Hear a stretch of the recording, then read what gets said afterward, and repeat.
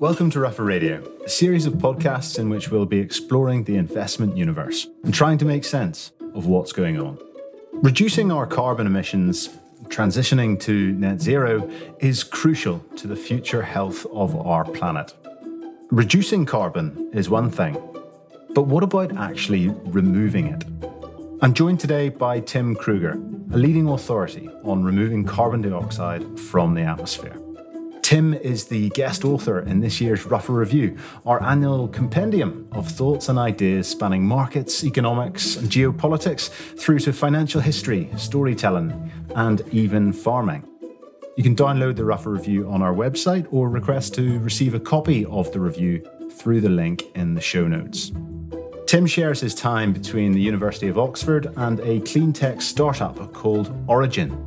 Tim runs a programme at the Oxford Martin School which assesses the range of proposed techniques for removing greenhouse gases from the atmosphere to determine which, if any of them, could be deployed at meaningful scale without creating countervailing side effects.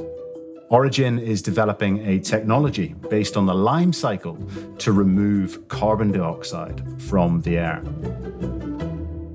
Tim, that all sounds very exciting. Thanks very much for joining us today. Thank you. You're welcome. Tim, I guess the first place to start is essentially for you to describe what your work is, both at Oxford and at Origin. Thank you very much, Rory. So at Oxford University, I run a programme looking at all the different ways in which we can remove carbon dioxide from the air. And that's something we're going to need to do. It's obvious if we're going to get to net zero that we need to reduce emissions, but reducing emissions on its own isn't going to be enough. We're also going to need to remove carbon dioxide from the air at massive scales, hundreds of billions, if not trillions of tons by the end of this century. And what I do at Oxford, I run a programme which is multidisciplinary, looking across the whole range of different disciplines involved, from everything from earth sciences and geography and engineering through to philosophy and anthropology and law, to assess which of these techniques could work, not just from a technical point of view, but also from a governance point of view as well. Any technique needs to be socially acceptable as well as being technically feasible.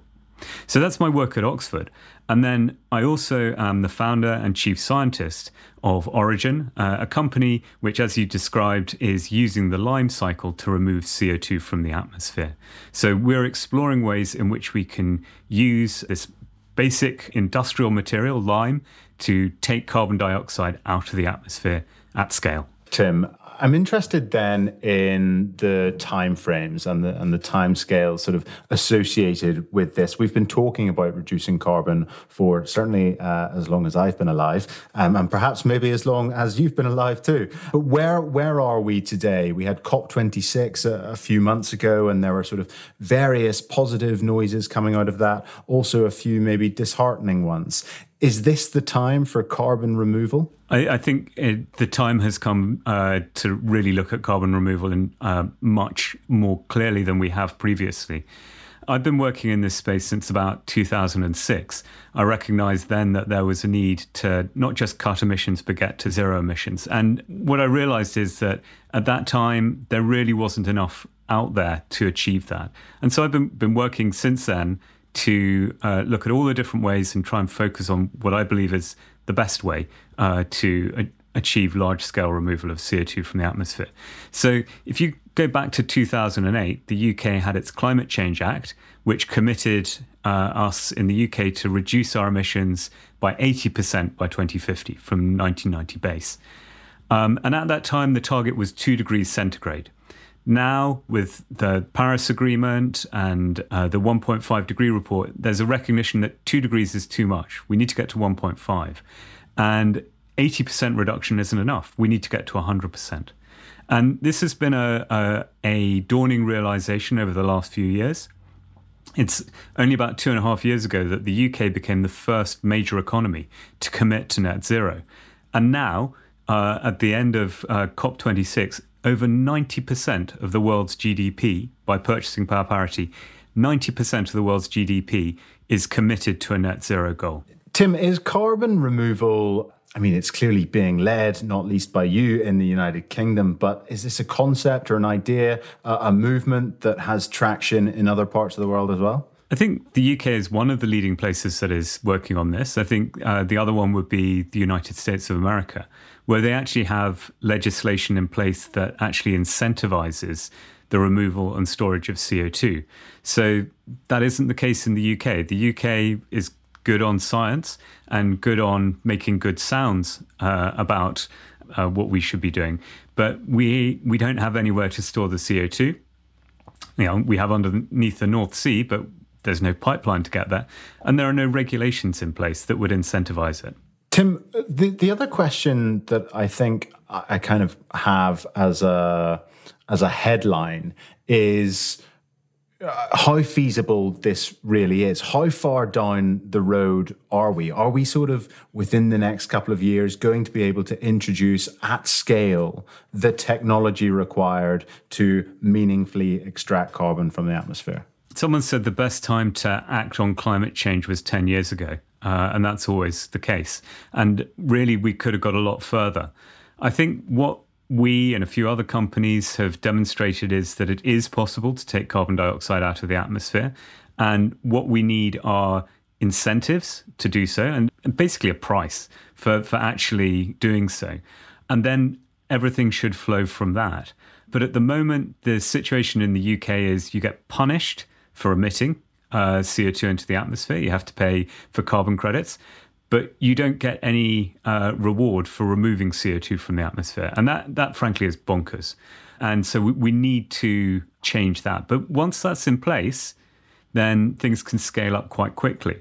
There is a market failure. And currently, I think the UK government sees that market failure as a failure of innovation. It isn't. It's a failure of regulation, of putting in the infrastructure, both the physical and regulatory infrastructure. That is in place in the States, and we're seeing a big uptick of interest there and deployment. This can be deployed at scale, and really it's a matter of building up the plants and scaling them and demonstrating that you can do it. But you do need the framework in place to allow that to happen. So, Tim, I'm interested in carbon pricing. There's a lot of speculation in certain corners of financial markets relating to the right price for carbon. Do you have an idea of what that might be? And if we can get to a place where we can effectively price carbon, is there the financial market plumbing, the real economy plumbing to make it work and make it transferable cross borders and that sort of thing? I believe there is. So at the moment, you look at systems that we have in the EU and the UK of an emission trading scheme. And that basically is an artificial number of credits that are available. And then the price is set by matching supply and demand for those credits. And that gives a volatile price, but it also gives a price that does not reflect either the amount of damage done by those emissions, nor does it reflect the cost of cleaning up the mess. And I think that it may be possible to plumb that emission trading scheme to enable and incentivize removals. But I think actually once removals are demonstrated, I think it will change the rules of the game. And I'll explain why I think that is. The US Department of Energy in November, they launched what they call an Earth shot. So it's a kind of parallel to a moonshot.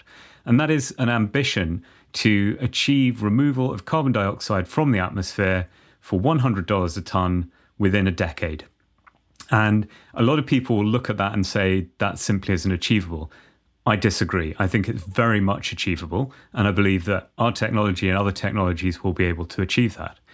And once you are able to demonstrate that you can safely and robustly, so permanently and scalably remove CO2 from the atmosphere, it will actually become an obligation to do so. So I believe that, say that price settles at $100 a ton, that is the cost of carbon. If you want to emit carbon dioxide, fine, but you have to pay someone else to clean it up, and it's going to cost you $100. If you're not willing to pay or not able to pay, bad luck, you go out of business. And I think that may sound harsh, But that's only because we're referencing a frame where we have considered the carbon price to be this thing that comes from an emission trading scheme, which is basically completely detached from the reality of the harm that is done by carbon and the cost of cleaning up the mess. Once you have a technique to clean up the mess, you have an obligation to use it. And it's fascinating because it really introduces or brings to the fore the moral question involved in all of this and where that moral obligation lies. Tim, there's a great quote from you in this year's Rougher Review, which says, curing climate change is not beyond the wit of man, but it may be beyond our will. Do you still believe that? Do you fundamentally believe that we are lacking the will, or the necessary people, the people who are making the decisions, lack the will to make the changes that we need to make? I've got a slight analogy here, which is, can we cure climate change? And one of the questions I've put this up in a talk I've given before, which is, can we cure climate change? And then I changed the screen, and then on the screen it says, will you sleep with me for $1 million? And that usually gets a fairly interesting reaction. And then I follow up by saying, for the avoidance of all doubt, this is a rhetorical question, and I don't have $1 million. But this was what George Bernard Shaw allegedly said to a dinner companion. And the response that he got to that indecent question was yes. His follow-up question was, would you sleep with me for $10? And the response to that was a slap in the face and saying, what kind of person do you think I am? And he responded, well, we've already established that. We're now just haggling over the price. So I think it's the same thing with a price for carbon. If you said to policymakers, we can remove carbon dioxide from the atmosphere for $10 a ton, they go, yeah, great, let's go for it. I really love that idea. That's as much as you can. And then you say, oh, actually, it's $1,000 a ton. I think there'd be a lot of teeth sucking and kind of, oh no, sorry, that doesn't sound right. But the point is, you've conceded the principle. Now you're just haggling over the price. And the question of where that price ends up is really an interesting one. I think around $100 a ton is realistic in the long term, at scale up, etc. So I think that can be done. And that would be probably 1-2% of GDP. Depends how well we do with cutting emissions. And that's a big chunk of money. It's about what we spend on defense. And it's, we already spend about 1% of GDP on getting clean water. We pay our water bills, and we don't think of that as a water tax. We recognise we're causing harm and we need to tidy it up if we want to live in a decent environment. And the same thing needs to apply for taking CO2 out of the air. We are polluting by adding CO2 into the air. We have the ability to remove it, and we should pay for it. We sometimes think of carbon pricing as carbon taxes. It's not. It's actually a reduction in a subsidy. At the moment, we are subsidizing polluters. We are saying they don't have to pay for the externalities that they impose on society. And any kind of carbon price is really just a reduction in that subsidy. We need to live in a world without subsidy, and that means cleaning up our mess. It's a lesson we should have learned in the kindergarten. But if you make a mess, you should clean it up. So, Tim, 1-2% of GDP, that sounds like quite a lot. Who are the winners and losers going to be in this transition? So I think that the losers are going to quite clearly be the organizations that emit a lot of CO2. So if you think of companies that burn coal, their emissions are very high for the amount of turnover they get. And if they had to pay $100 a ton for removing CO2, they would either have to raise their prices, in which case it become uncompetitive, or they go bust. So I think that you need to look at them as like the first tier of potential victims of this shift in responsibility, frankly. But then you also need to look at those people who are investing in those companies. So you might not think that the carbon footprint of a bank may be particularly high, but actually, if their investments are in things that are vulnerable to actually paying the true price of emissions caused by the industries they invest in, that would be bad news. But it may not be all bad news for those countries and organizations that have fossil energy.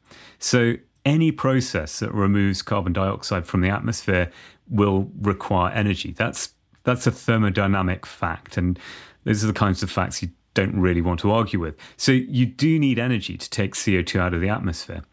And the process that we have at Origin actually is run on natural gas. We use natural gas to drive a process for taking CO2 out of the atmosphere. And we capture all the CO2 from the use of that natural gas, and we capture even more carbon dioxide from the air. And what that does is it has the potential of allowing fossil energy rich countries and companies to use that energy to actually become climate champions. So at the moment, if you imposed $100 a ton tax or charge on emitting CO2, that would add about $5 per MMBTU, which is the unit used for natural gas. $5 per MMBTU would be added to the current price. If you use that same unit of natural gas, you could remove 3 times as much, and you actually would get paid $15 per MMBTU. So in the future, countries in, say, the Middle East or in North America or Australia, places like that, where they have a lot of fossil energy, but it's often quite remote from where you want to get it to market, they could actually use that natural gas to remove carbon dioxide from the atmosphere. So it is entirely feasible that countries in the Middle East could become net removers of carbon dioxide, and they could actually become net beneficiaries of becoming climate champions. They could make more money out of using their natural gas to cure climate change than they do currently causing it. And it's fascinating, Tim, and the role more generally of energy companies in the transition is we're learning a lot more about, and is an interesting one for investors to think on. Tim, thanks so much for joining us today. You're most welcome. I've really enjoyed it. Thank you, Rory. Pleasure. And thank you for listening in at home.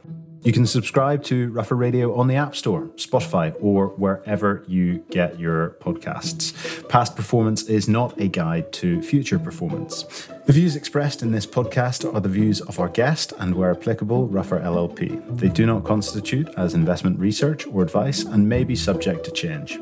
Ruffer LLP is authorised and regulated by the Financial Conduct Authority in the UK and is registered with the Securities and Exchange Commission in the United States.